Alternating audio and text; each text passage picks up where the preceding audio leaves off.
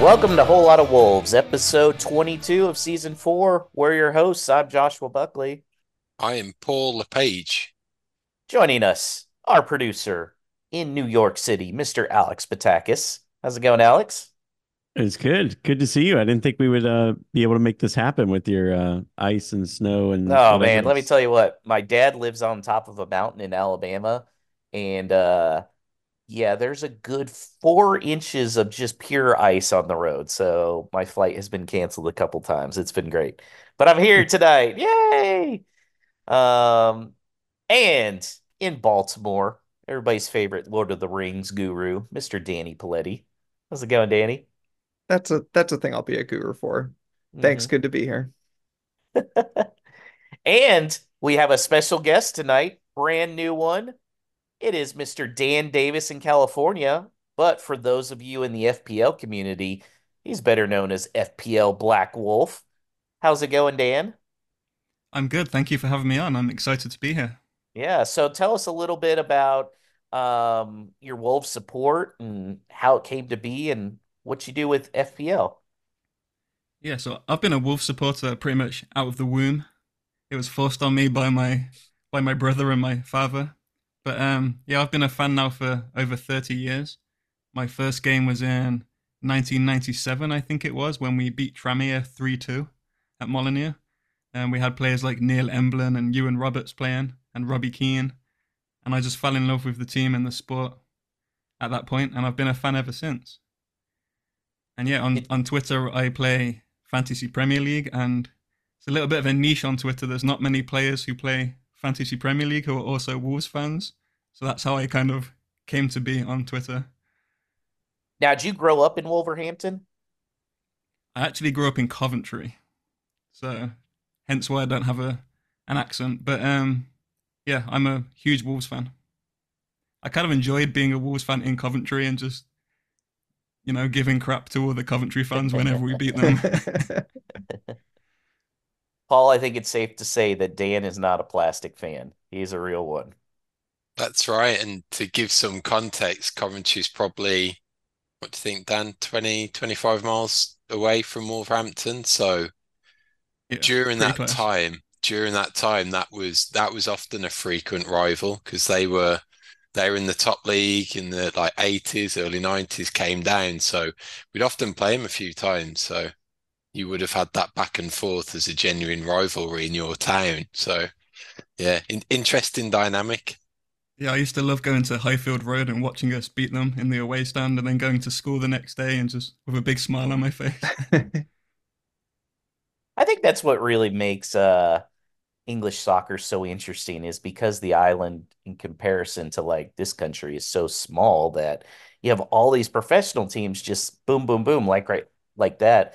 The only thing that could even come close to comparing in America would be high school sports, which even though they're big in Texas where Paul and I are, nowhere near the level that soccer is in England. So I just think that's a atmosphere that can't be replicated. It's pretty cool. All right, Paul. It was definitely some butt puckering time in the FA Cup replay against Brentford. Came from behind twice and held on after a nice PK in extra time to advance to face the shit. General thoughts. What did you think of that 3-2 win? It was a little surreal trying to not watch it, the total blackout of no coverage, be it legitimate means or not, just felt really strange. It's the first time in forever that I can't remember being that detached from a game, and it is difficult to have that type of t the context that we watch it in, and then switch to a totally different medium and try and keep up with it that way. We didn't even get any clips of the goals, apart from some shaky camera footage from fans in the stands. So it was really weird, and I don't know if that made it worse on the nerves.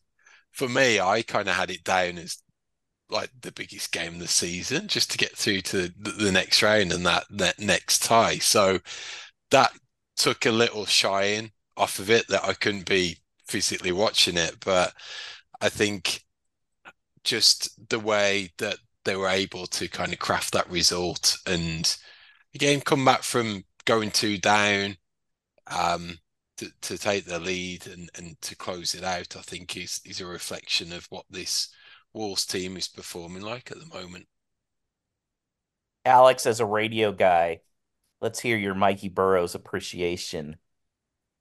Oh yeah. Oh, it was great. I mean to be able, I have to be honest, like even working in radio, I never really preferred to listen to sport when you obviously have the option to watch, and I always found it so hard to replicate the atmosphere, but I thought it translated really well.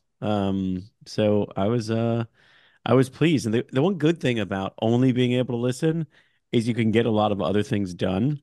So I was able to be a better dog dad and husband and everything that I normally would be if it were on TV. Now, Dan, when did you move to America? I moved in 2011, so I've been here for almost 13 years now.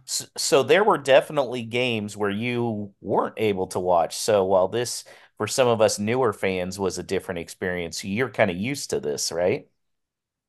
Yeah, I mean, it was really surreal moving to the US and being able to watch every single Wolves game without fail. Because in the UK, obviously, unless you go to a game at 3 o'clock on a Saturday, you're not going to be able to watch it. But here, that's 7 a.m. in the morning, so I'm watching every single game with a cup of coffee and loving it, to be honest. That's great. Well, let's look at what the lineup was for this game, Paul. Santiago Bueno was ahead of Craig Dawson, and kind of what we figured Joe Hodge was going to be in the middle there with Tommy Doyle. The other interesting one was Doherty starting on the left side. What do you think that kind of says about Hugo Bueno right now? Yeah, it's a weird one that you'd think if there was concerns over Breno's fitness in those previous games up to the break, then that would have been the perfect time for those to be resolved or at least start to get back that match sharpness or whatever was preventing him from getting the starting berth with Nuri being away. So, um, is there, I was thinking, is there a question mark over him defensively? But even when you're playing with a back three and he's a wing back, there shouldn't be. So it's uh it's a weird one. I can't put my finger on what's going on with Brenner at the moment, whether it is just a general out of form fitness concern or not an ideal fit. Obviously as good as Out Nuri is in the formation, it's a hard one to figure out. Which is so weird because he just got that contract extension. So I don't know. Yeah, and like previously he'd found his niche as a dedicated left back, so it again you start asking questions around him defensively, and if they had faith enough to give him that left back spot, then you'd think that pushing him forward, having fewer defensive responsibilities in effect, would be better for him and he'd thrive, but that doesn't seem to be the case at the moment. Dan, what do you think of the job Santiago Bueno has been doing the last few chances that he's been in the starting 11? Yeah, when he first came into the 11, I was a little concerned about him, to be honest. He looked a That bit first a bit game was lost. rough. Yeah, really rough. But these past couple of games, he's looked a lot more composed. He's looked like he's settling in. I think he still has a lot to improve. And I don't think he's as good as Dawson right now in this lineup, but he has potential for sure. I think he looked very good against Brentford. Well, the GOAT of one of these Brentford matches turned out to be the one that got things going for Brentford in the 13 minute when Nathan Collins, former Wolverhampton Wanderer, had one hit his feet, fall at his feet, and he put it in the back of the net. Danny, he got booed, even though it didn't really celebrate. Fair or harsh to boo him, considering he made it clear he didn't really want to leave Wolves. Yeah, probably a bit harsh. Although I did see Stu on Twitter say that it was more of a pantomime villain situation. There's that phrase come back to us. I get that Uh, reference now. I get that yeah. reference. But it's just I think that from what I've heard, he's played it well where he sort of recognizes that it's just people either being dickheads or just liking a little bit of banter with a former player. It is a bit odd though, because especially now that we look back on the summer, it wasn't even like if Gary O'Neill had been the coach during the summer and he had been sent out because Gary didn't want him. It's like now we have this like former manager who like didn't really want him. And now the former manager's gone, and most people don't have like a hugely positive outlook on that period either. It's just like it's such a weird thing when you have this player who didn't really want to leave, and it feels like it was part of an old transfer policy that we're not even doing anymore. It adds all these extra layers of like, do I dislike this guy? I don't know. It seems like he was just caught in the crossfire. I still like him, Paul. I still think he would have been successful if we could have kept him at Wolves. It's like I saw it today. I can't remember. Probably possibly on one of the forums. It's like, would you, for that £10 million difference, who would you rather have, Collins or Breno? And it's a tricky one. You'd have liked to have seen him stick around and develop, but I think there is more. I think there is more moving parts to it than him saying that he wanted to stay, because I think game time comes into it and preference. But Danny, like, you hit the nail on the head, because in theory, if it was that previous coach, he probably wouldn't have got a look in a back four. Yet you flip the script and O'Neill comes in and he pretty quickly turns it to a five, where you'd have thought um, Collins would have been the perfect fit within it. So it could be unfortunate. I don't think we've like missed out on a gem. I don't think he's going to kick on and be that 50, 60 million pound centre back and then take another move in 3 or 4 years and get a top six club. But it is a shame when you do have someone who seems to come across pretty genuine, and it's a quick revolving door in and out of the club in the space for a season. So Wolves were playing from behind early, Dan, but then Nelson Semedo, and it kind of feels like this has been building for a few games. He's come close. He was finally able to get one in, really great first move, and then just followed up on the rebound. How big was this for Nelson's confidence? I think it's huge because he gets in those positions almost every game, doesn't he? And then he always fluffs his lines at the last second. He's not Yep. like Aitnari, who has a much better shot on him. So it was nice to see him get the goal for his confidence. He almost messed it up, but of course he followed up on the rebound. Um, I think that's the one part of his game that he's really lacking is his finishing, because he's really improved under Gary O'Neill defensively and attacking wise also actually. Um, I think he got a lot of unfair stick by a lot of Wolves fans for the player he is. I think he's a lot better than people give him credit for. But yeah, getting that goal is huge for him, I think. Alex, and we I know we said this with Adama about an in product. If Nelson Semedo had Matt Doherty's in product, where would he rate amongst right backs in the EPL? Oh, I think it'd be pretty high up there. I do as well.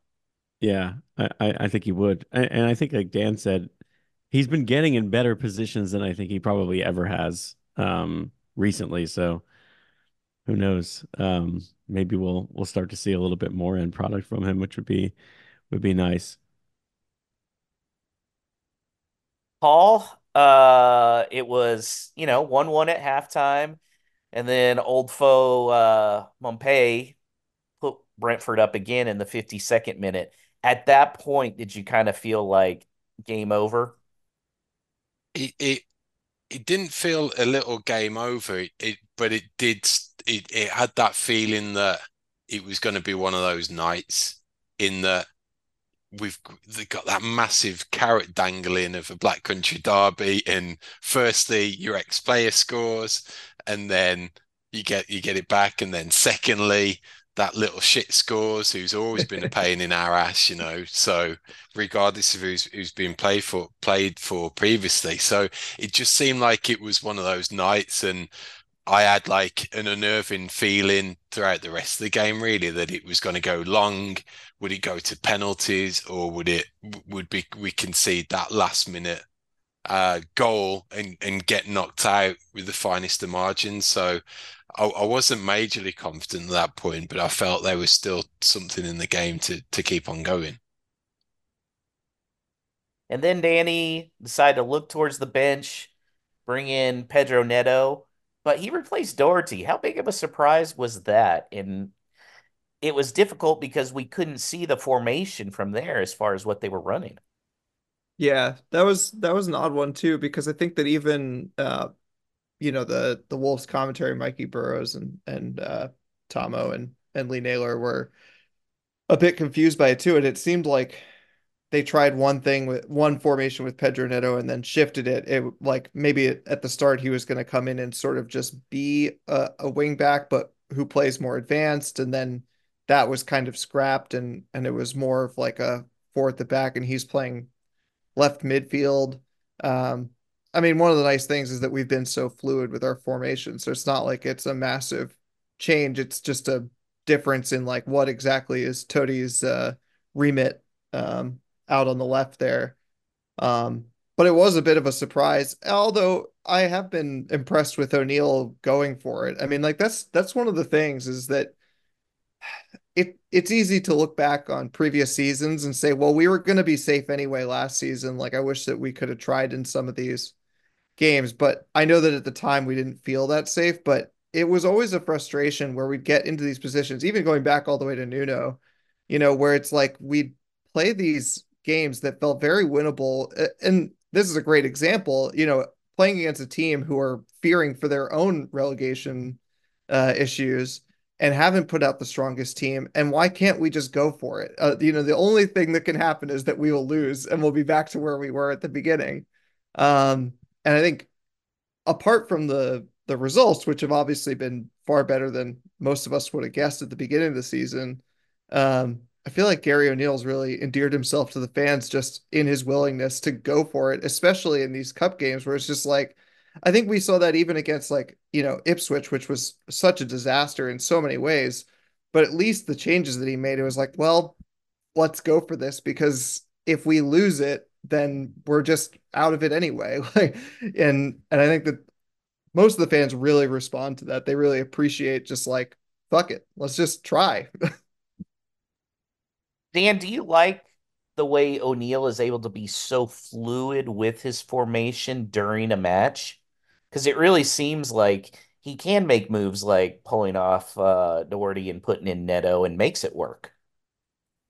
Yeah, he had his doubters when he first joined, including from me, I admit. But he's proved a lot of people wrong. He's actually very tactically astute. A lot of his decisions sometimes raise eyebrows, but then they turn out to be good.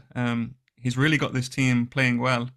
And what I like most about him is I feel like he's reunited the dressing room again. I feel like under Lopetegui and previous managers, the dressing room had a lot of issues within it, and we didn't really see the players loving playing for Wolves anymore. Everything felt a bit down, didn't it? But now it really feels like a team again. It really feels like we have the camaraderie back, and you see it on the pitch with the way we play. Everyone looks like they want the ball. Everyone looks like they want to play for O'Neill.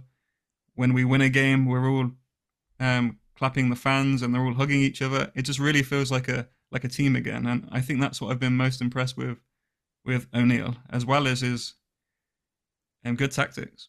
Hmm. For sure. And then Paul, probably biggest moment in the game, and honestly, this could have ramifications through the rest of the season. And that was Nathan Frazier coming in the 70th minute.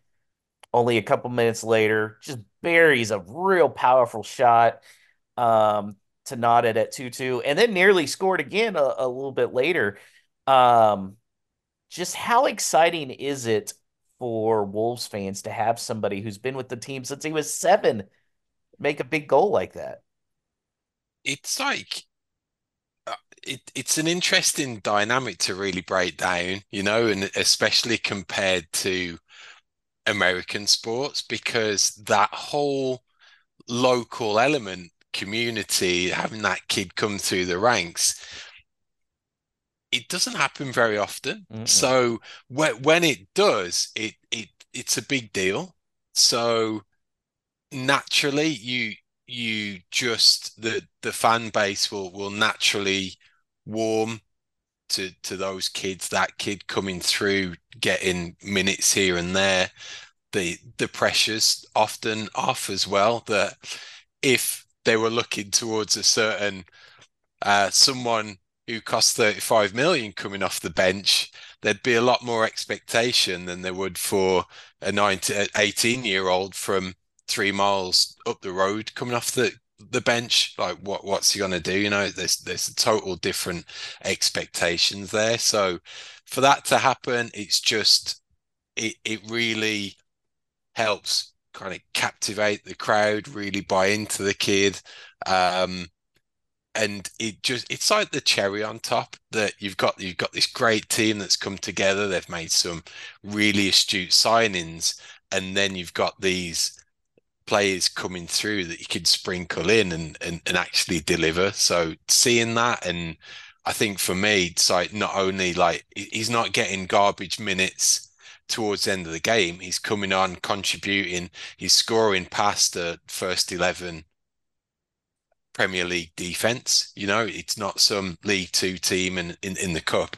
That was a genuine challenge for him on Tuesday night, and he came through it and he contributed, helped us progress. So it's fantastic. Dan, obviously we couldn't see the game, but from the highlights that we saw, I think what was really impressive about Frazier is there's no hesitation. Ball gets to his feet and he's gunning it, which is really something we've been missing from a nine since Raul's prime. How important is it to have a player like that in the squad that's just going to shoot it? Yeah, I think it's really important, and it's funny you said that because I was thinking he's very similar to Real in that sense. He runs for everything. He's so driven. He attacks every ball. He wants to get shots out on goal. I'm really impressed with him, and I'd love to see him get a lot more minutes in the Premier League. I know we keep getting rumored with all these other strikers, but we have a local lad here that really, really wants to play for the club, and I think it's understated how important that is. Someone that really wants to play for us after having all of these George Mendes signings who don't really want to be there. Uh-huh. He really wants to be there, so I would give him minutes because he's proven, like you said, he can score against Premier League defenses. Um, so yeah, I love the guy. Alex, I said a few weeks ago, I didn't think I would be okay with no signings. And after Frazier's performance, I think I'm sticking by it. I would be fine with Frazier remaining with Wolves and being that first striker off the bench instead of us spending in the transfer market. What say you? I think my only concern with that is I think he's great as your bench option, as a striker for this team, but there's a lot of season left and they're one injury away from him having to start and all of a sudden we're running into that like Fabio Silva conundrum again where it's like way too much is being asked of him. And I know the expectations are nowhere near the same because the price tag isn't there, but I don't like I'm not. How can Cunha possibly play 90 minutes every week? Honestly, it's a miracle. This guy is like has a motor like nobody else. So what I want is Frazier to stay at Wolves. I know I want that in January, but I think I would want another striker on top of that. Like I would rather him playing be a luxury. We're winning in a game and we want to see what we have than, be one injury, even if it's for a match that, somebody has to miss from him having to be thrust into a game against somebody and rush his progression. So I think I'm sold on him continuing to progress with Wolves, particularly because we're still in the FA Cup, and this is also a season where it looks like we could, make a run. I don't want to get too excited, but we could have a couple of more matches where he could see some real minutes. So watching him walk in January, I think would be tough. So the I'm answer is I want a striker and I want Frazier. I'm with you 100%, Alex. I think too, like there's space on the bench for him. He's not taking up a berth now. So you can look to him to come off and contribute, but Yeah. I'd be totally fine with him in that. I don't think shipping him off on loan now is that going to help his development more than being in and around this squad? Even if it's just for the remaining months of the season, that exposure to it, training with these players day in, day out, coming off the bench and contributing. So I'm all for him. And I think it has taken the pressure off signing a striker. I don't think they have to go big for anyone. So if there is value out there, which we've been told there could be, and it could be a late decision later on in the window, I'd be fine with getting an all-out veteran just to have that other spot on the bench that they can look to that's a little different profile of forward. Even if it's someone late 20s, early 30s that they're not going to spend a whole ton on, but they can do a job when called upon. And then they're saving that investment to the summer where they can really make a splash on the guy. I think that'd set us up in the best spot moving forward. And I think the fortunate thing about, if they were to keep Fraser and kind of going off of what Paul said is he's not a player who, if he's not playing in the Premier League, is going to be upset about it because he even said he was just happy to get on the field in the FA Cup. It's not like Fabio where like Sasha was being picked over him and Fabio's like, what the hell is going on? Like we have the luxury of allowing him to just grow on this team without any expectation of him actually playing. So I think they should take advantage of that. Dan, who in your Wolves fandom has been the best person to come up through the Wolves Academy, and where can Fraser potentially rank on that list if he meets his potential? Oh, we've had quite a few players, haven't we? I think defensively we have like Jolene Lescott. We had I think Robbie Keane as well was in my time. So obviously I'd love to see him hit the heights of those two players. I think Mhm. it's a little too early to say that right now. I think that's probably putting too much pressure on him to start comparing him to players like that. But he's certainly shown that he has potential to be a top quality striker. But I agree with everything Alex said there. I think let's give him time to grow. Let's not put any pressure on him. Let's have him learn from the amazing players he has around him. And then when he gets his chance, I'm confident that he'll take it. Well, guys, after Fraser knotted it up, then it ended up going into extra time, which I don't think any of the players or coaching staff wanted it. They just probably would have been fine going to penalty kicks right there. But it didn't have to because Neto was fouled in the box, and whoa, VAR actually backed up the decision. Can you believe it, Danny? Not only that, but they also checked for a red card, I think, against a Wolves player and didn't give it. So we got two VAR decisions at once, of which hopefully we're not using up our allotment, because otherwise we're in for some pain later. Yeah, I mean, look, none of us saw what actually happened. I've heard that the foul on Neto was a bit light, perhaps, and certainly by the reaction of the Brentford players, none of them were very happy about it.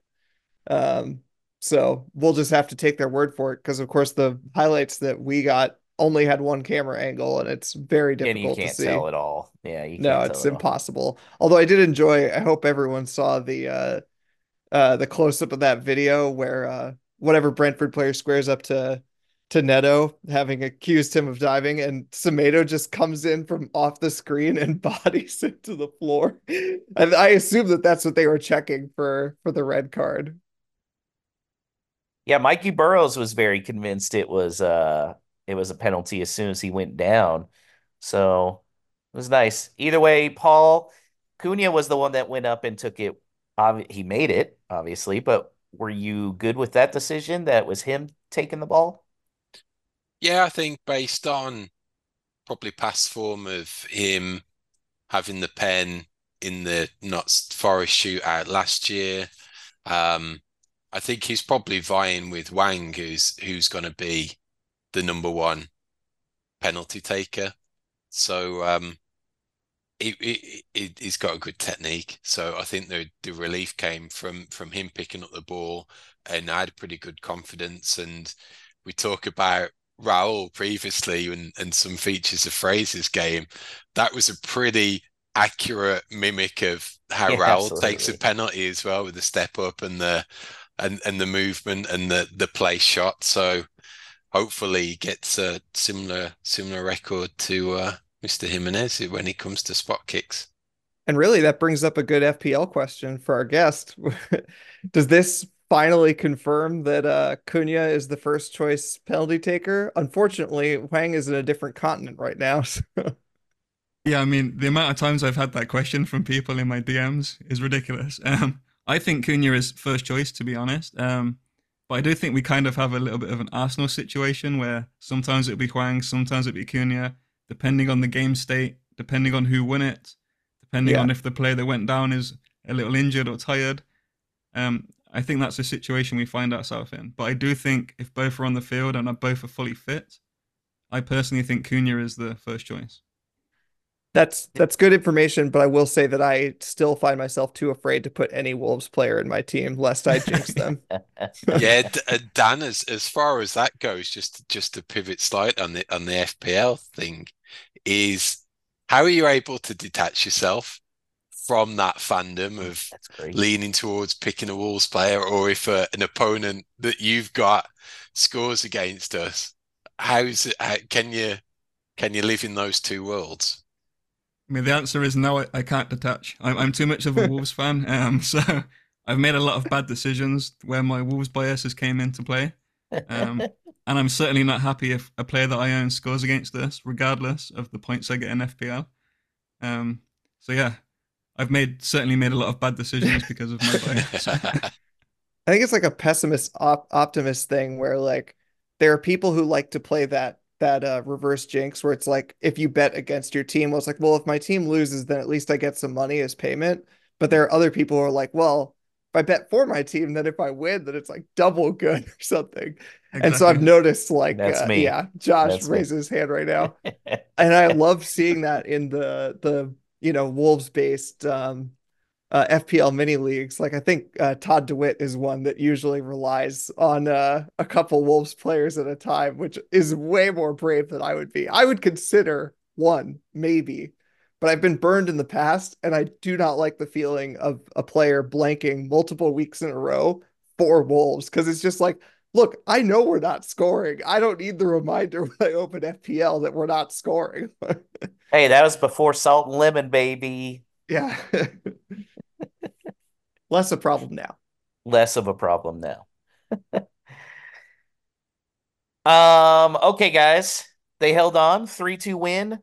Moving on to face the shit.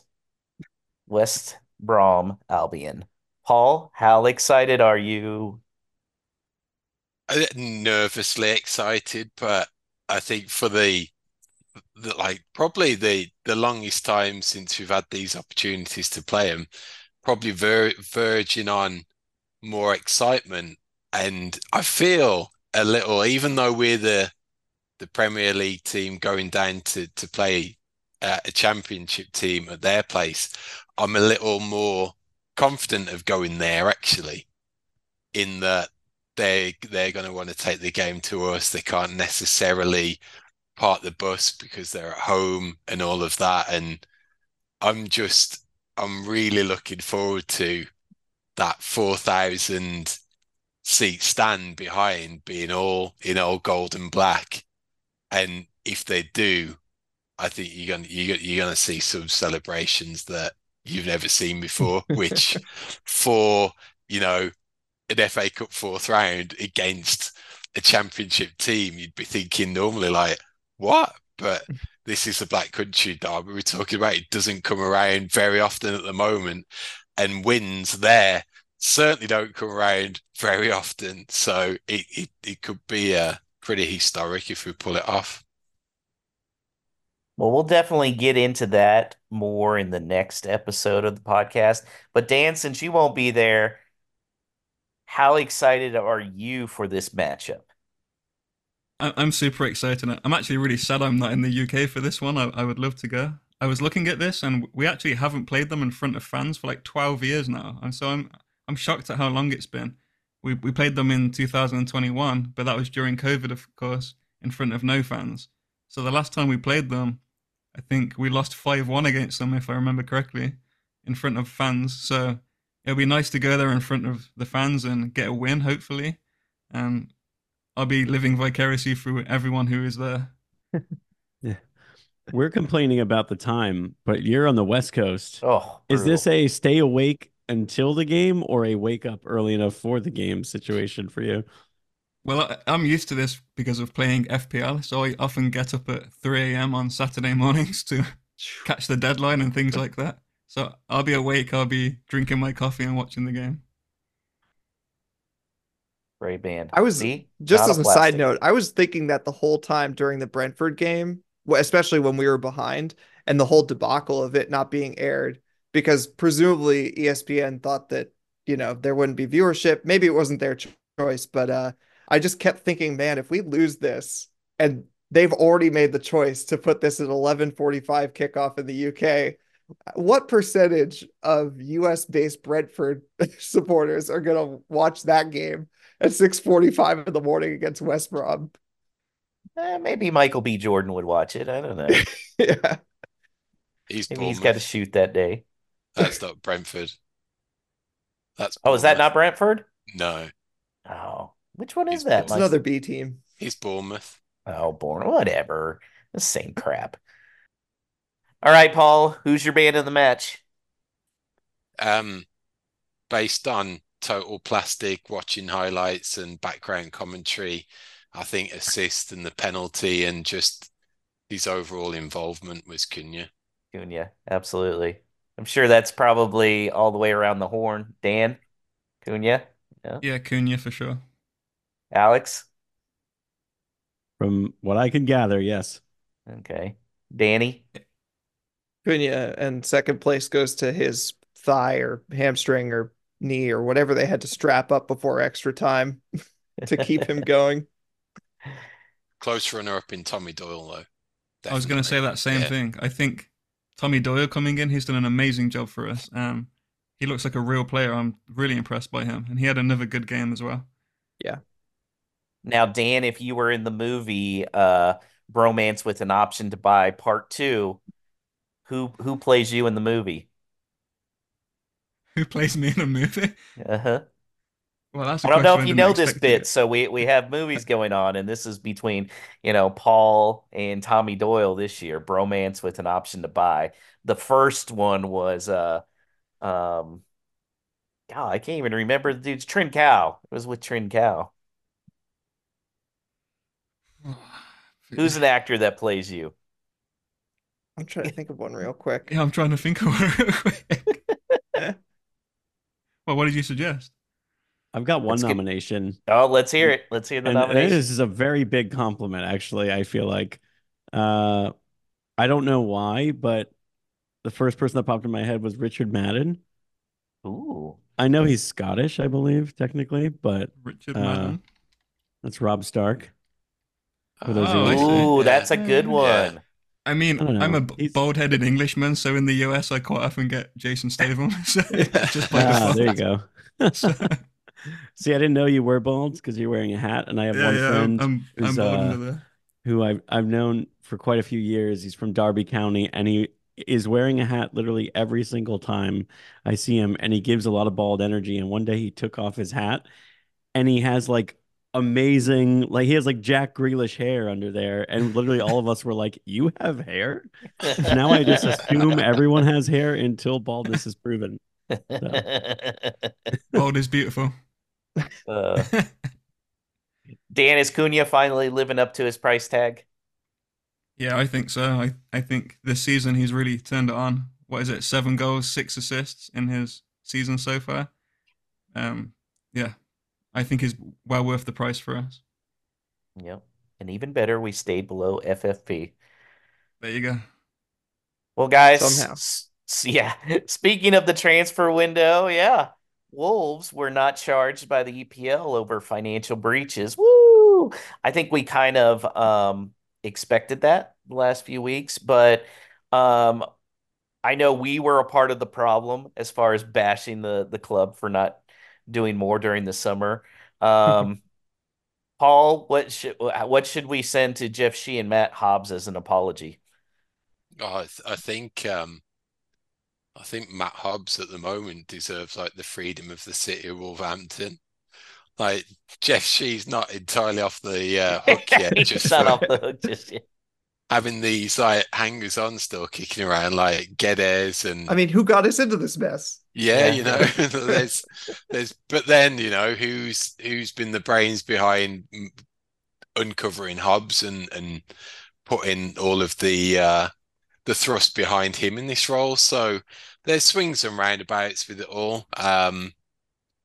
So I think they've done a good job with it. They've pretty much been proved right, and I think we'll know a little more probably in this winter window, and definitely a lot when it comes to the summer about how well we're situated moving forward. But I think the only overarching thing with this now is that whenever we're going to get a sizable bid for someone for anyone, be it out Nuri, be it Neto, be it Cunha, even hmm if that happens in the summer moving forwards, we've got to expect the departure because that's what's going to be the fix to any kind of FFP dark clouds that may be forming in the future. That they have got to realise that there's a production line now to keep them at bay. Now, Dan, you spend all of your time dealing with salary caps with fantasy. As Sort more owners come of. in to and start owning EPL teams, do you think they're going to try and mount to get some kind of salary cap involved? I think that would go over like a fart in church, but I could see a lot of these owners going, there's no way for us to make money with these player salaries and well, not even the salaries, just the price tags to get the players as they are. Uh, I just don't see it happening, to be honest, and I hope it doesn't happen. I think it's quite unique of a sport where you get rewarded for the positions you finish in. However, we've seen that now these billionaire takeovers are causing that gap to be further and further and further increased. So it is a little worrying for these smaller clubs. But yeah, a salary cap, I'm really not a fan of introducing that at any point. And like you said, I think it'd be a fight in the wind. I don't think it's going to happen. Yeah, I don't think it would happen either, but I can see something being brought up as more American owners come in just Yeah. because American sports teams aren't used to losing money, especially with the amount of money that you're seeing that's lost. I almost feel like Paul, if you want to own an EPL team, you just have to know you're not ever going to see a return on your investment. It's almost like your play toy. It is, yeah, and again, that's the one huge differentiator with American sports. You know, hmm the just specifically looking at the NFL, the power that is in that ownership group, that effectively dictates the league. So Yeah. that's what powers the TV rights because the owners know that that's coming back into their pocket. So you've got those huge TV revenues. You've got certain teams that will sell out or do a lot of match revenue regardless of success, even. So Dallas Cowboys. That you've got that dynamic as well. That it is just owning an NFL franchise is a pure money making venture. Owning Wolverhampton Wanderers certainly is not. So big differences there. Danny Fosen has always said they want the club to be self-sustainable. Is that possible with the way economics are working in the game? Um, the longer I follow European soccer, the less realistic that feels for any hmm team that is outside of the sort of superpowers. And I think like you can extend that a little bit. It's a more squishy subject than just like the Sky Six or whatever, if we're including Newcastle, or maybe you don't include the new money teams or whatever. But it's like the what this is all brought up is the fact that for anybody who's outside of that, you have to tread such a fine line between uh buying enough to stay in the top division, which gives you so much money in terms of TV revenue, without overspending and falling afoul of these things, because you know inevitably, in order to sustain that, you have to sell your best players. And yes, even if it's an inflated price, you look at like a Jack Grealish, then you still end up in a situation where you have to replace this player. And even with that money, can you be certain that this, 21-year-old kid you bring in from wherever, from Spain or Germany or whatever, is going to replace Jack Grealish? You can't know that. It's like, you can fall back on all the Moneyball memes. It's like, like you don't have a crystal ball. And like Brighton has been, everybody's been admiring Brighton for the last couple of years. And now they're struggling with injuries. And it's not necessarily that they've done anything wrong. They've had a great business plan for the last few years, but ask any other team that has treaded the same path.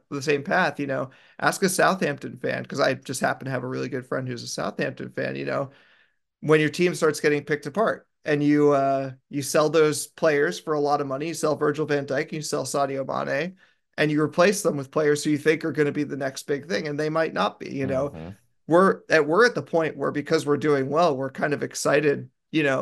It would be sad to lose a Pedro Neto, but we're excited about the possibility that he could go for a huge amount of money, allow us to reinvest in another player is going to be really exciting. But you're banking on finding another Pedro Neto, and those players are pretty rare. That's exactly why they are worth so much to those big teams. So that's all a roundabout way of saying that I think it can be a self-sustaining enterprise for a period of time, but it's hard to ensure that that can be self-sustaining forever until you break into that top level. And as we're seeing now, like how much shady accounting is going on up at the top, with the exception of only a few teams, to make these kinds of things happen. And honestly, I think the jury is still out on certain situations like Chelsea, how those uh those contracts are going to shake out over the course of the next 8 years or whatever. Hey, every little bit of money counts, right, Danny? Don't get started yet. Alex, how much do you think the esports team winning that championship contributed to the kitty? Oh, greatly. Because we all know that's what great English football clubs are built on, right?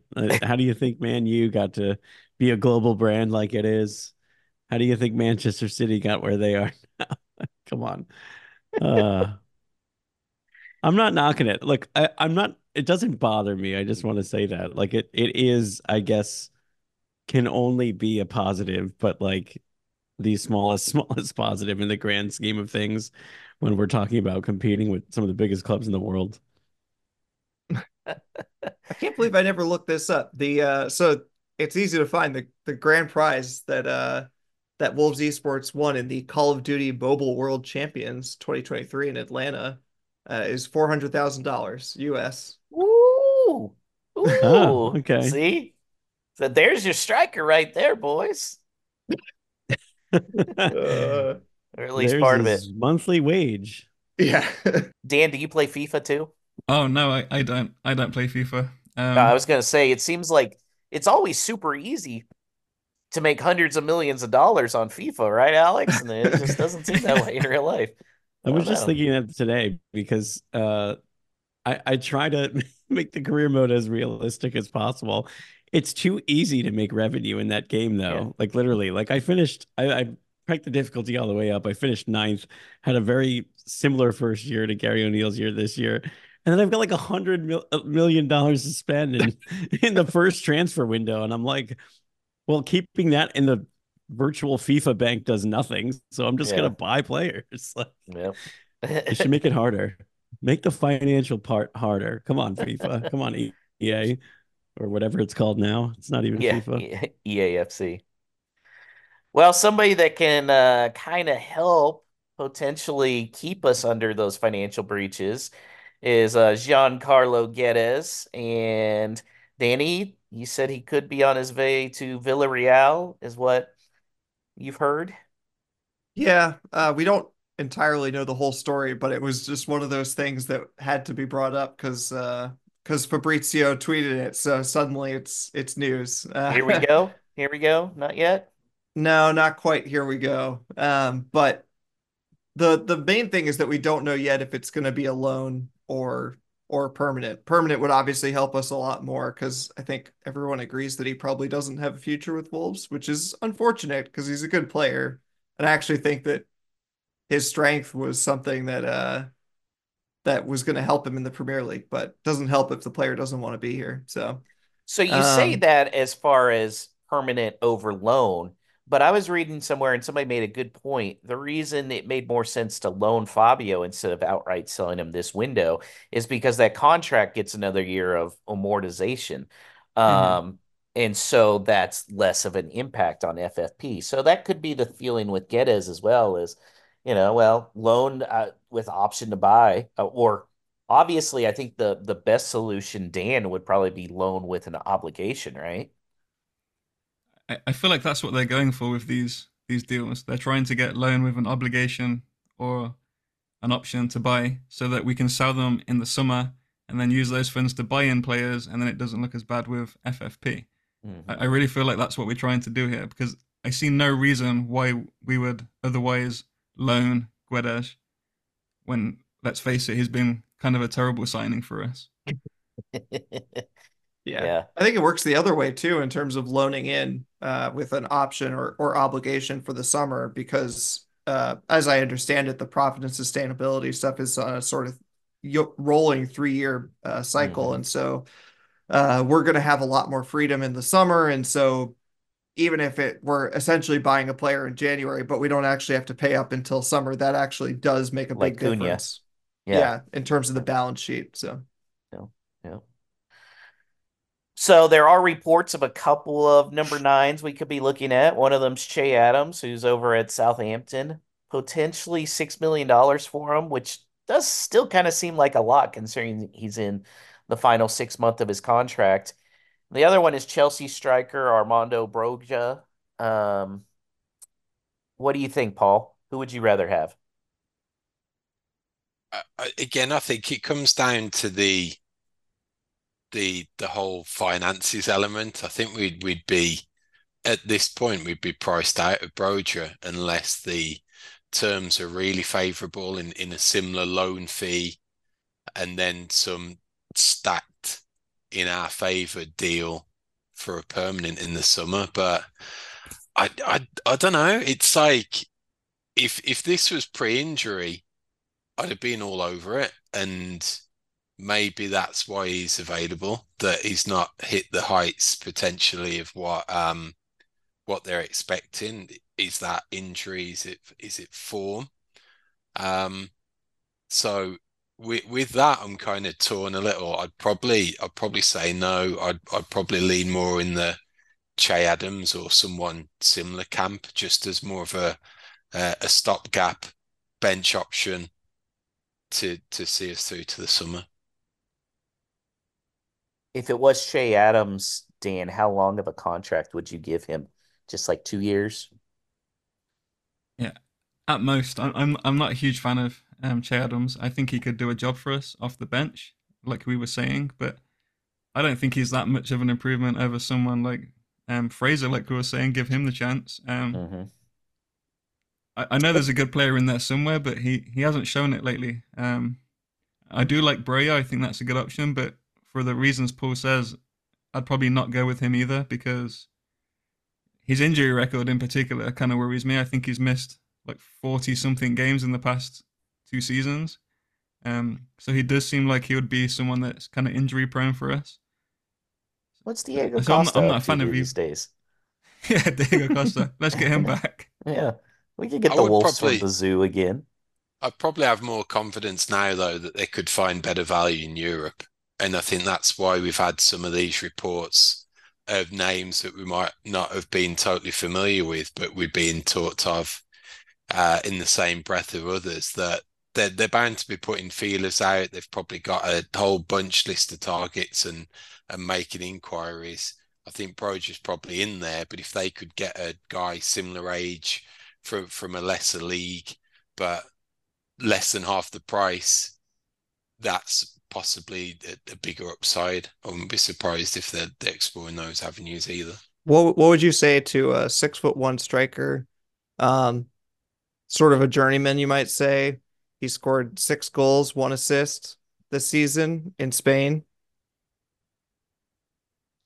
He's How old? 32. 32. It's William Jose, isn't It it? is William Jose. I knew that was going to be a trick question in there somehow. Yeah. He's another one that probably gets too much hate for just being bad in a bad team. I mean, it's funny Sometimes, because we've had a lot of success lately with Brazilian players, with João Gomez and Cunha. yeah, So maybe it's time to bring him back. yeah, exactly. Oh, I would love to hear the South Bank on that one. There could be a song similar to Dico Afobe Sacco in terms of like Gomez and Cunha and William Jose. I might have to Yeah. have a few minutes to write up a little ditty, or maybe next week. But yeah, it could have the South Bank singing the tune. And then, boys, came the real juicy gossip, which was actually on ESPN.com.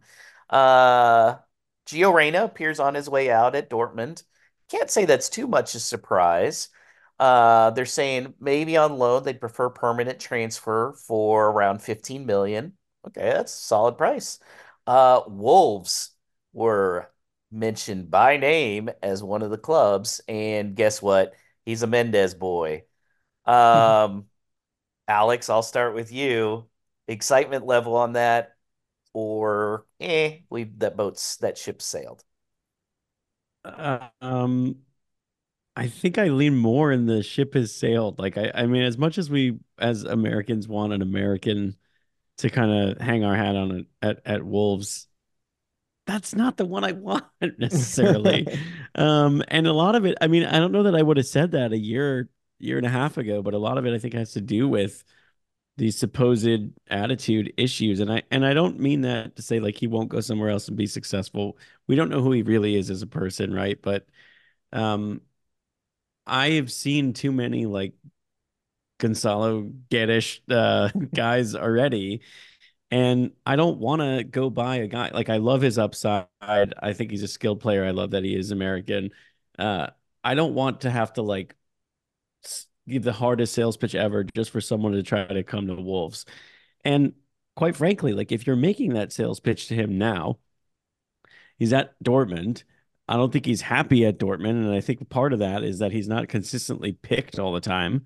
Mhm. Is he in the starting 11 for Wolves if he comes here in January once he's bedded in February? Like he absolutely isn't. Yeah. So then he's going to, those same problems I think can fester and grow. And then all of a sudden, next thing you know, it's like, yeah, for 15 million, maybe it's not the biggest risk, but this is also a club that's on, perpetually on the verge of being charged by the Premier League for financial fair play rules or whatever.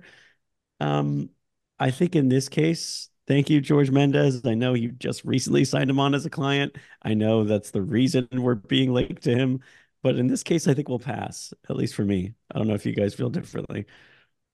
Danny, what are your thoughts? I think he's going to agree with you, Alex. Yeah, pretty much. I'm not a fan of that style of American player. I don't know exactly what that is. But I think that even for these guys who were born abroad, and actually I think he was born in like Sunderland, um, while his dad was still playing, obviously. It's just there's a certain part of American soccer culture which is very toxic and even though like Alex said, I don't necessarily blame him for a lot of the drama. It's such a bad scene, and our chemistry right now, our vibes are so good, and it is such a rare alchemy when you get it right that I'm so worried about throwing that in there. And in addition, selfishly, I'm worried for us if he is the monkey wrench that gets thrown into that. I have a good friend who's a Leeds That's fan, and let me tell you, a lot of Leeds fans not thrilled with Americans right now because they see them as part of the problem.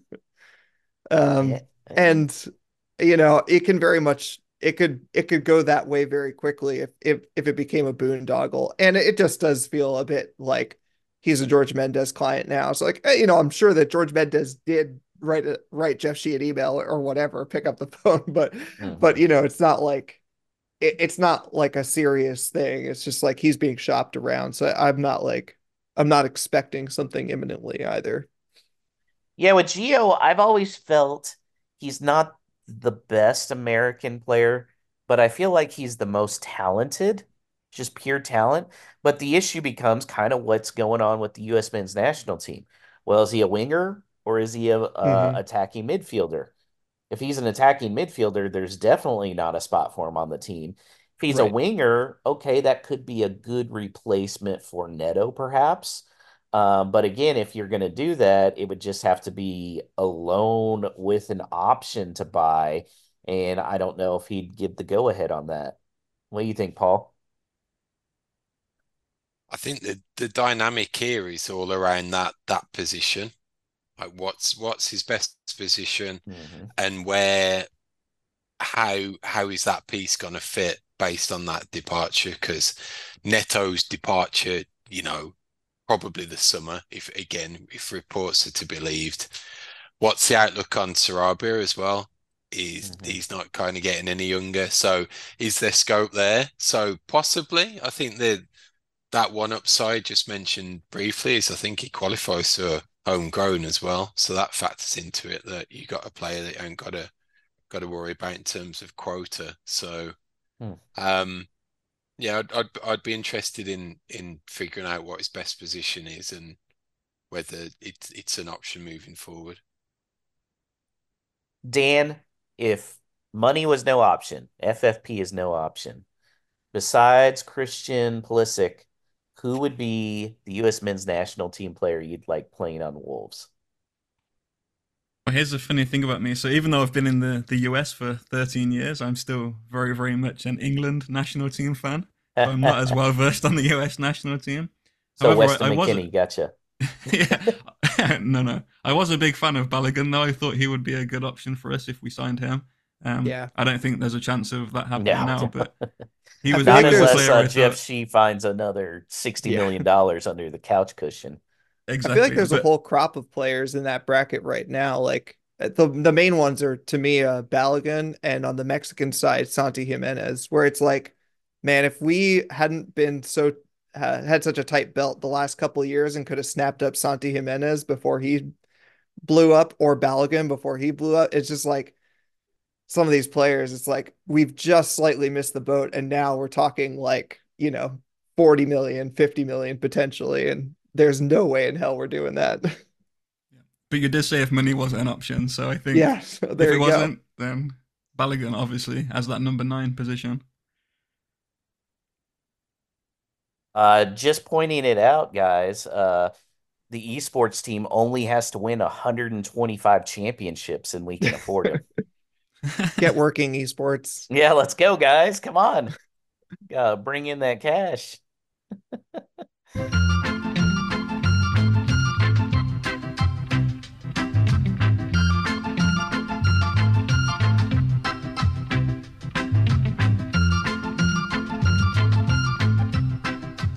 All right, guys. Hey, it's another weekday game. Yeah.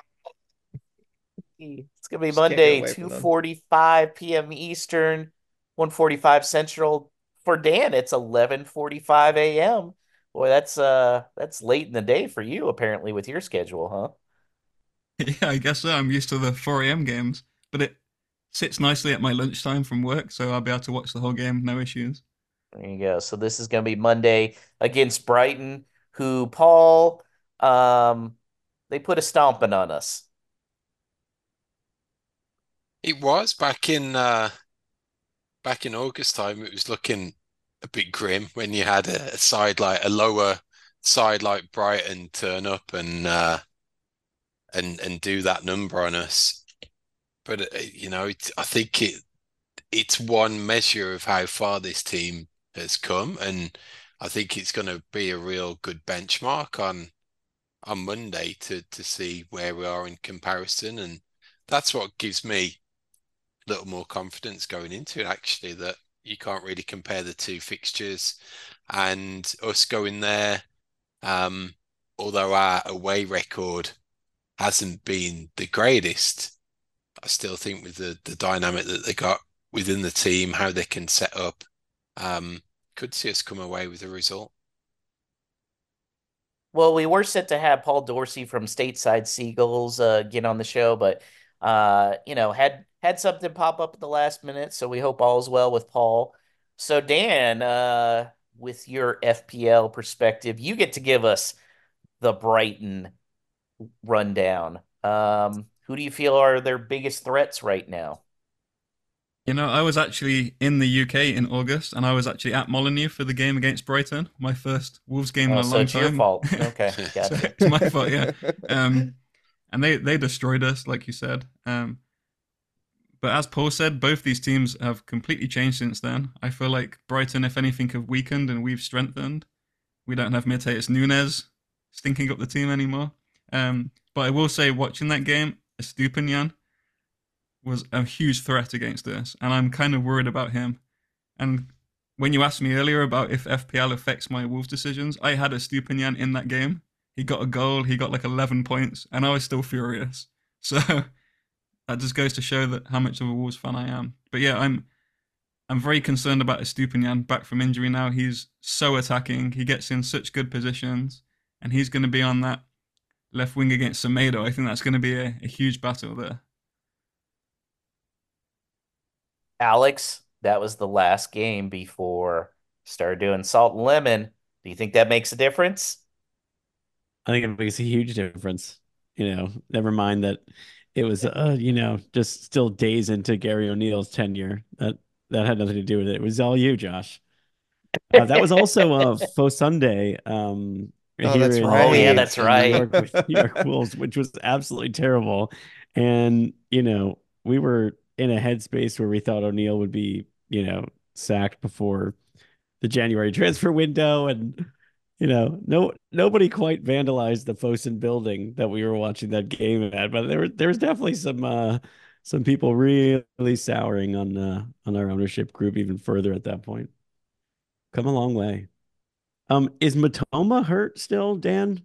Do you know? Yeah, I Matema's dropped him still from out. my team a long time ago, so I actually haven't been paying attention because once I Well, don't and have them, I don't and keep even with if it he as much. wasn't hurt, he'd be with Japan. Ah, Exactly. right. That's right.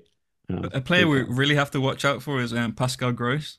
His Yeah. delivery from set pieces is ridiculously good, and we have shown some weakness there at times. So we have to really watch out for him, as well as João Pedro is on fire right now. So I think João Pedro, Pascal Gross, and Estupinian, we need to keep those three really quiet if we want to win this game. But I'm very confident we can get the result. Paul, what do you think lineup changes wise? Obviously, Gomez still going to be out. I would assume Dawson would slot back into the starting 11, but we'll be looking at left back in that second midfielder spot again. Yeah, I think Dawson comes back in. I think he probably didn't travel to Dubai purposefully, and then that's why he got the break out of the Brentford game. Well, in terms of break, he came on, so he's obviously fit enough for that. So I think he comes in.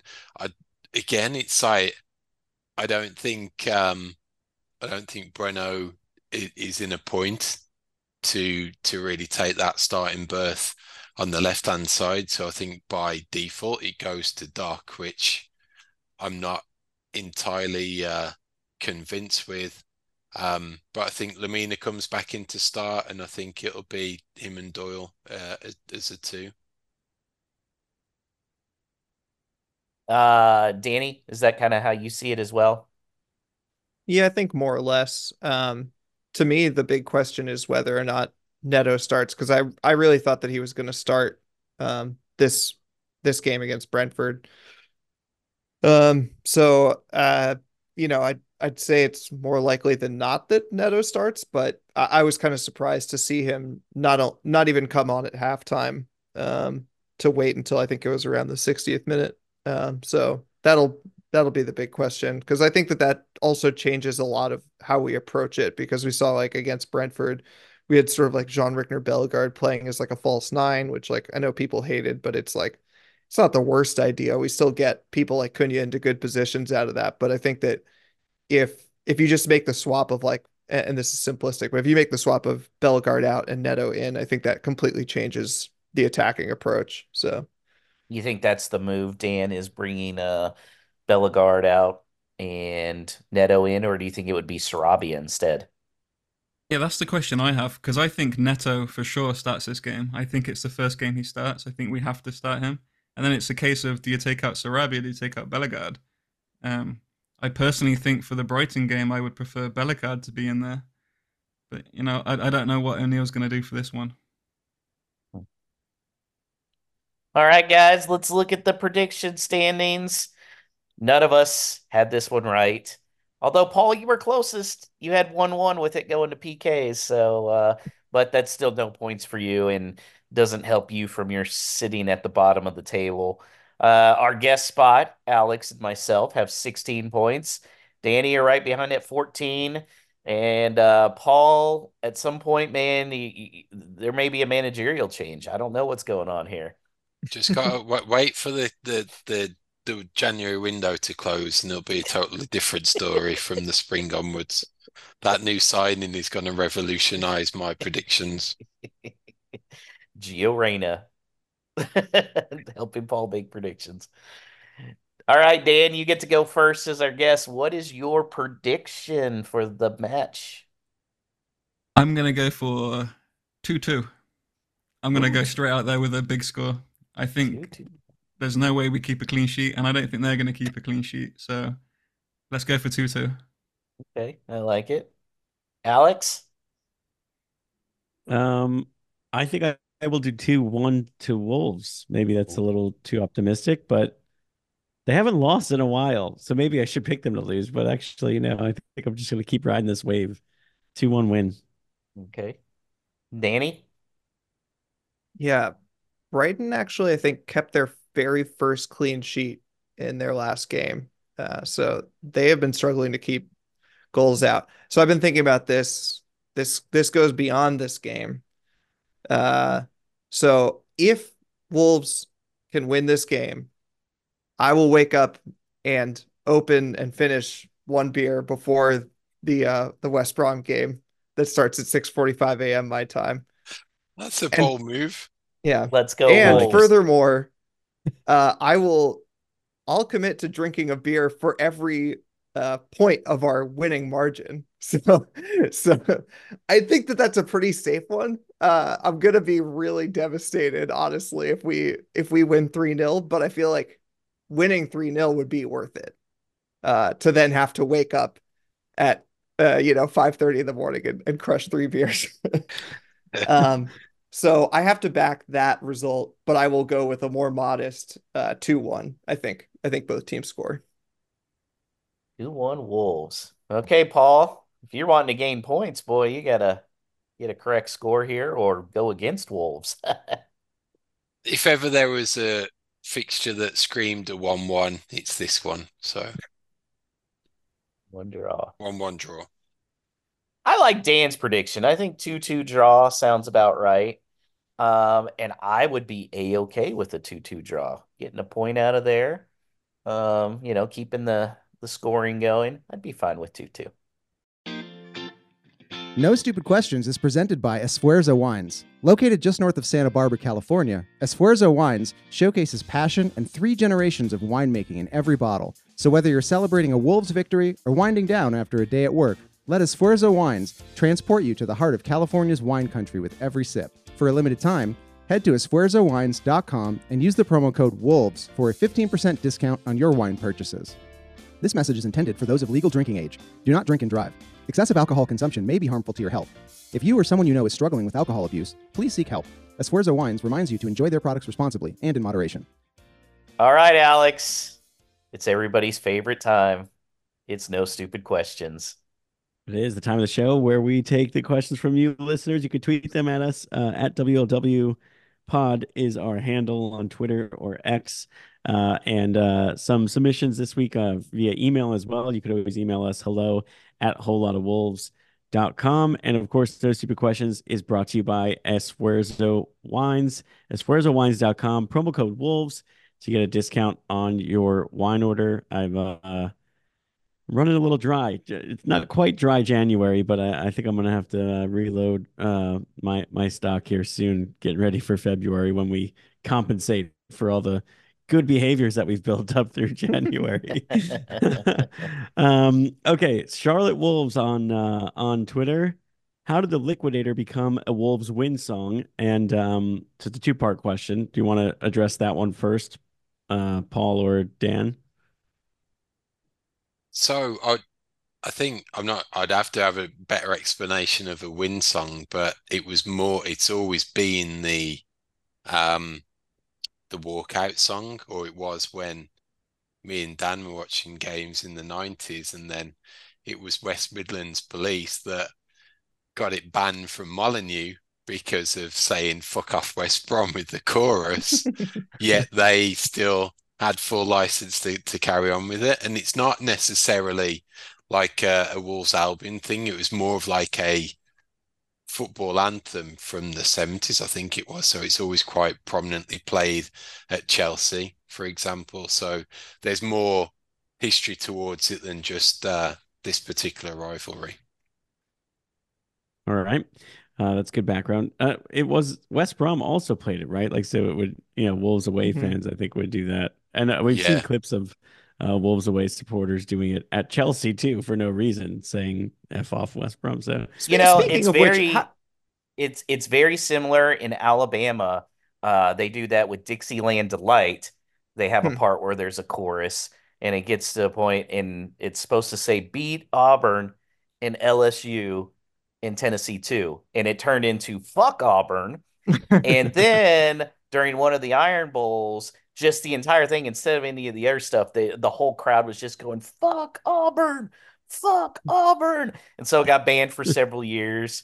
And then there was a video that came out with Nick Saban and some of the players that's like, okay, we're gonna do this again, but you know, please be clean about it.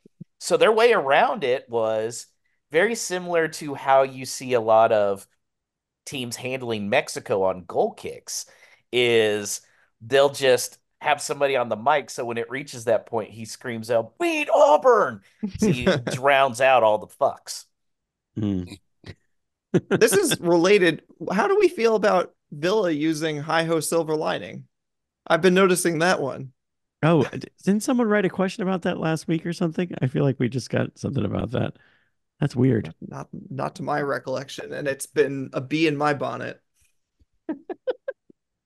A Brentford bee in your bonnet. How do we feel about it? It sucks. Why it's happening, I have no Yeah. idea. Well, imitation Um, is the best form of flattery. I also feel like I heard them playing uh Everybody Wants to Rule the World after a win. And maybe I'm imagining that one, but it's like I have this conspiracy theory now. They're just copying Wolves. But At least we, we're not. At least we're not singing about forever blowing bubbles like West Ham, or we have that little yeah, leprechaun music that Everton play when their players run Yes. out. I think we stole Rule the World as well Yeah, I'm from sure.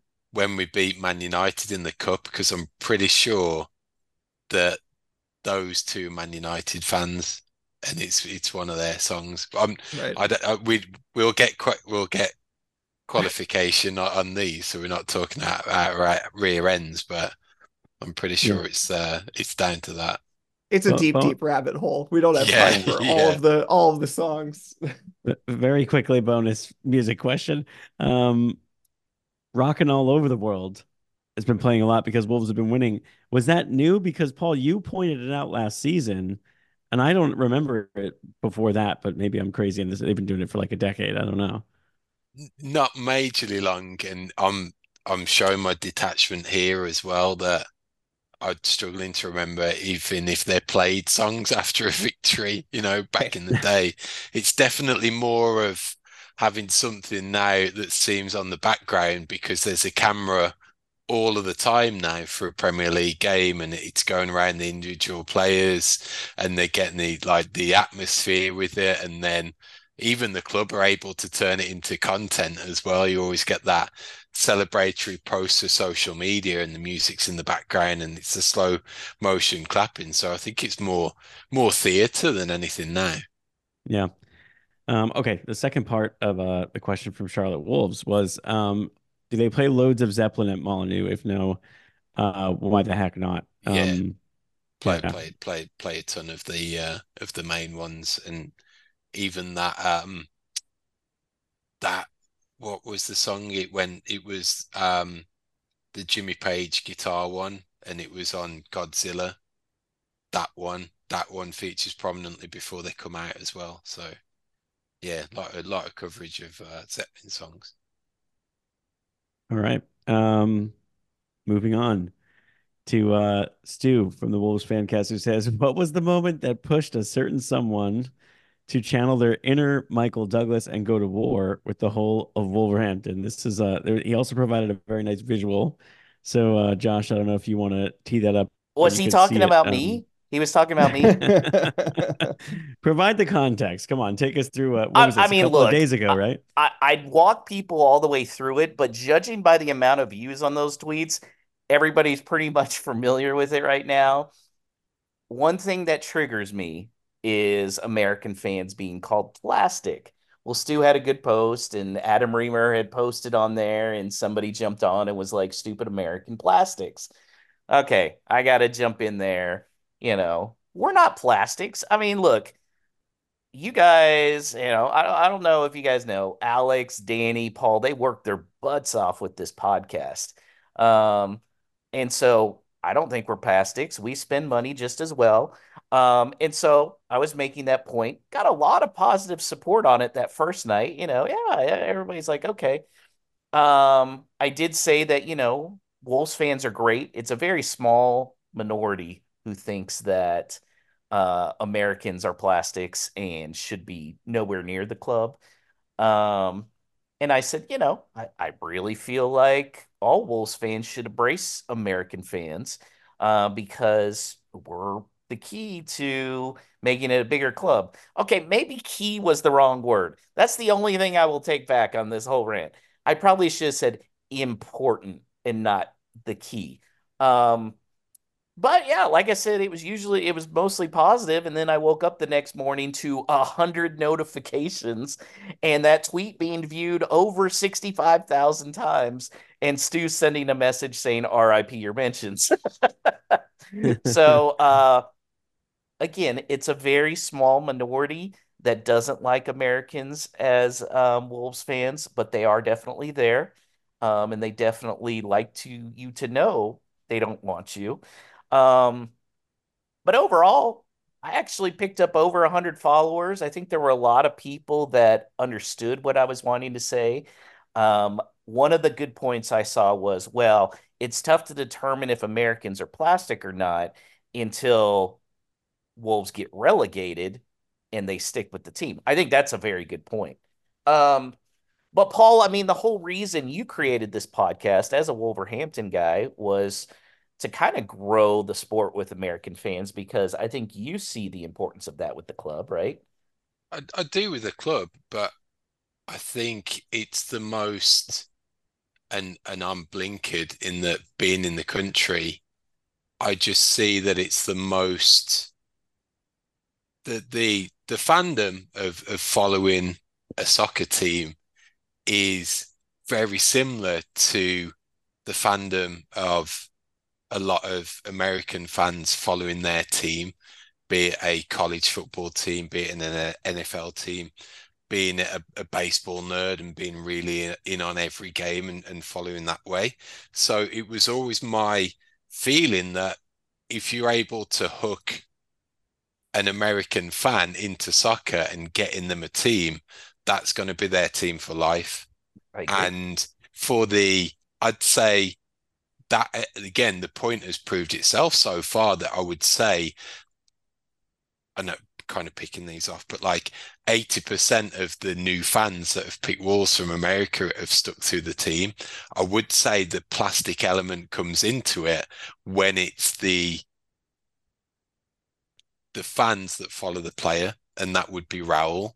And I'm not picking on our South American fans either, but how many South Koreans are going to be watching Wolves in 6, 7, 8 years' time when Wang's not there, unless there's a production line? So some will obviously that we'll have that percentage going all the way through, but that's what got my point, is that I think Americans are hugely passionate about their sport. So if they get the team, they're going to stick to it. And I think it's even more reinforces the point that if we were plastic and if we were jumping on a bandwagon, there's no way in God's green earth you'd support Wolverhampton fucking Wanderers. So, there's plenty more better decisions to make in life. So Yeah, the way I describe it to people, and I think, and Dan, you can even say if this is the case, I think more people that are native Wolverhampton fans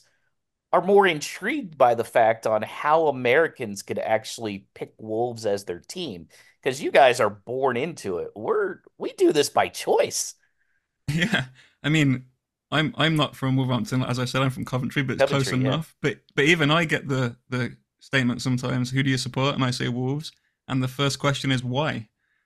Like that's just shows what plastic fans are, and I think it's misdefined, to be honest. Because I don't think it matters where you come from. I don't think it matters how you came about supporting them.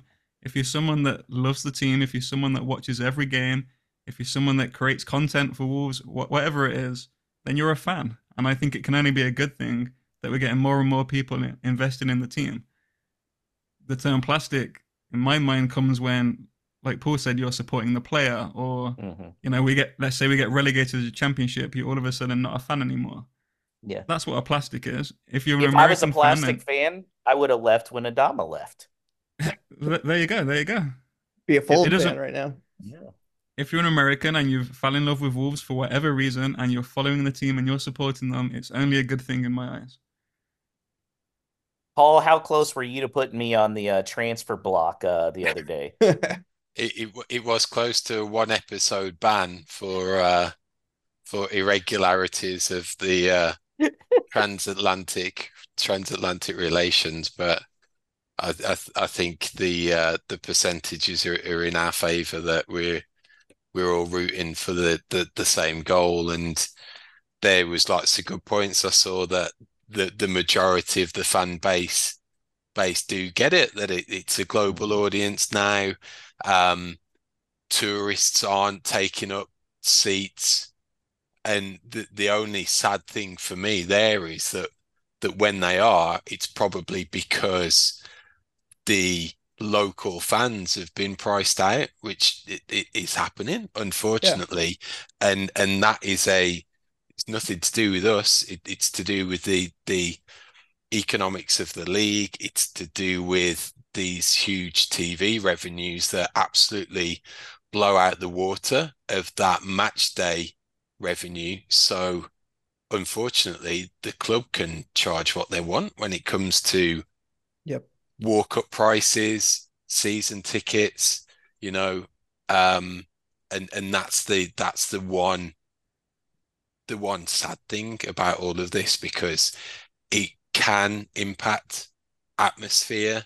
You want that raucous Molineux, you want it full, you want it sold out each home game. Is that going to be the case moving forwards? Now, the only way it possibly can be is if you had a decent expansion of the capacity, and which would be able to bring the prices down slightly. But even then, it's kind of, is a 60,000 capacity Molineux worth it if there's only 40,000 people in there? So there's a whole bunch that we could be talking about in this for hours when it comes to the whole dynamics of modern football supporting and modern fandom. But in an ideal world, you'd want a full raucous Molineux, you'd want a vibrant overseas fan base, you'd want neutrals overseas tuning in, looking at the pictures that are coming back from Wolverhampton, thinking, wow, that sounds really loud.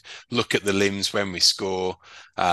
look at that last minute winner on ESPN Plus when it's Fraser in front of the Smethwick end in front of all those Wolves fans. That's what you want. Are we ever going to get there? Probably not. But I feel like with Wolves, that's part of the adventure about being a Wolves fan. It's really grassroots, man. One by one, you can bring in more Wolves fans, and you know what? Those people buy merchandise, and that stuff goes towards FFP. I know it may not make a huge dent, but with how close we were to breaking breaches, I mean, every little bit helps. And I will clarify, at no point will I ever say that Americans are more important than the native fans because you guys are the ones that fill up the stadium. Even the away stand, I swear Wolves fans are always the loudest on the broadcast. Like it's awesome. You guys were the ones sitting out there in that cold against Brentford the other night. All I ask is that, hey, just embrace us. Like we want to learn more about the culture. We love being Wolves fans. I think the pack is just awesome. And even the ones that don't like us Americans, you know what? Hopefully we'll win them over someday. Hopefully they'll see that we're not plastics. I never want to be relegated, but even if they were, I'd still stick with Wolves. And I think we can all do this together and just keep building Wolves. Well said. Yeah, Well, thank you. one that you may have won over. I was scrolling through all the millions of notifications we got and just realized that the very artist who created uh that song, the pack that plays on the loop, Reapa, he liked the tweet that we were tagged in, which is the video of you putting lemon on your body. There we go. Yes. That's a collaboration right there in some ways, Yes. So, surely. Reapa, if you wanna drop us a DM. And thanks for not Um, banning me, Paul. all right, so we'll move on to Steve Young, who asks. He said he heard Nate on Soccer Neophytes talking Premier League derbies and relating it to our college football rivalries. It reminded me of a question: which has the greater effect on the atmosphere in a stadium, seeing supporters or the marching bands? Supporters 100%. Yeah, it's got to be. 100%. I'm There are really only a proud of you select that few bands that really can compare. But overall, I think singing fans is just awesome. I really do. I'm really proud of you that you didn't take the bait and suggest that Molyneux get a marching band. Oh, no, no. Oh. I'm not anti-marching band because my cousin's in a marching band and he wants to do that, but I definitely think they're overrated as far as the need for them to increase atmosphere. So I'll take singing fans every day. Dan, do you follow college football being in America this long? I do not know. I follow the NFL, but that's about it for American Ooh, who's sports. your I'm NFL fully. team? It's the Seahawks, Okay. and I've been called plastic being a Seahawks fan, so I know how you feel. There we Yeah. go. 12s are weird. Those 12s guys are weird. Drew from Pittsburgh emailed us, hello at wholelotofwolves.com, with rumors about high profile departures. Is this what it's like rooting for a mid table team? I've followed Wolves for 2 to 3 years and I've really started to get into it this year, especially. It seems like if a top six team comes calling, it's a foregone conclusion that they'll just take what they want. He also goes on to ask whether there will be only departures in the summer and not this current window. What do you Paul, I guys think you think? kind of alluded to this a little bit earlier. Yeah, back to front. I think we will see a departure or two in the summer, and it is the case, that this is what we've been set up for, and unless something changes drastically with ownership or investment, then we have got to be um, cognizant of this is how we structured and how we are moving forward, and it is, and it purely boils down to that top six, that top seven being based on wealth, and then everyone else. And I think probably this season's the exception based on the teams that come up, but you could generally say that the teams from 7th to 20th all of them at one point could be in a relegation scrap, and it's whoever plays it the smartest in terms of recruitment and strategy and academy, bringing players through. That's where you're going to see the type of progress. And are you even going to break that top seven anymore? Probably not. But could you possibly knock one or two of them aside if you have a good run on one season, or you end up winning the cup and grab Europe, and maybe that gets you a further ring up on the ladder? But I think this is the station that we're firmly at the moment. And I think the biggest disappointment for that, and Dan, maybe you can comment on it further, is that you can find a player who you really, really love, like a João Gomez, but then you kind of know in your back of your mind, like he's not going to be here 2, 3 years from now. So um, it's almost better to have loved a little than never have loved it all, right, Dan? No, exactly, and that's just the state of the game right now. Like Paul said, you have the top 6 and 7, and then you have the rest of the league, and you just have to really try and have a good season and try and sneak into Europe, whether it's through winning the cup or getting that 7th place, and then trying to push on for there. But really, you're just trying to do as well as you can. And the fact is, if you have a player that's doing really well, the top teams are going to come for them, and you have to let them go, and you have to get the money. You have to replace them with someone else. It's just how it is these days, unfortunately. Um, Sometimes you get lucky and you have a player such as Ruben Neves for a long time. He becomes a legend of the club, and that's just how it is being a Wolves fan right now. And I'm going to make an assumption that Drew from Pittsburgh is maybe a Pirates fan as well. So he's kind of used to this with baseball as well, which again, some of us are just masochists, man, choosing Wolves as our club. Yeah. Um, by the way, since Dan mentioned Ruben Neves, my stupid question is, am I alone in missing him a little bit less now that he's cut his hair? Like, I don't long for him quite the same way. It's like It's Samson. weird. Well, I think it Uh, helps that, how Lamina and Gomez have done too. yes, no, of course. And And I have a and Tommy very Doyle. controversial. Sorry, I have a very controversial opinion that I think Wolves are better without Ruben Neves, because as exceptional as he was, every single ball went through him. We were always looking to pass the ball for him, and he was a very slow player. He was amazing at passing and doing those long balls, but I feel like he slowed the game down a little bit. Since we've brought in Lamina and Gomez, we just play such a faster pace, and we pass the ball all around the midfield. We make so much more through balls and runs down the wing. So I just think, as a team, it suits us better without him, as much as I loved him. yeah, it is hard to envision him playing in in the Gary O'Neill Yeah. system, whatever the Yeah, system is. It's kind of always evolving, but it's fast, it's direct, it's everything he kind of wasn't. Still will always love him.